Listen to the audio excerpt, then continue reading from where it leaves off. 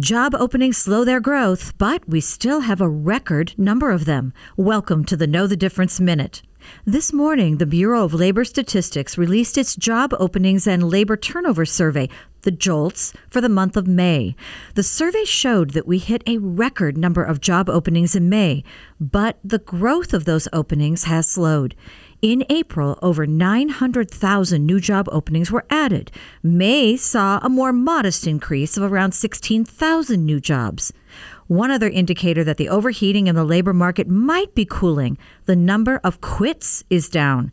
The last 2 months saw quits increase by hundreds of thousands. In May, the number of people who left their job voluntarily for better prospects plummeted by nearly 400,000. We'll keep watching to see how this labor trend impacts what we think of inflation and the markets. I'm Deanne Phillips from Annex Wealth Management. That is your Know the Difference Minute.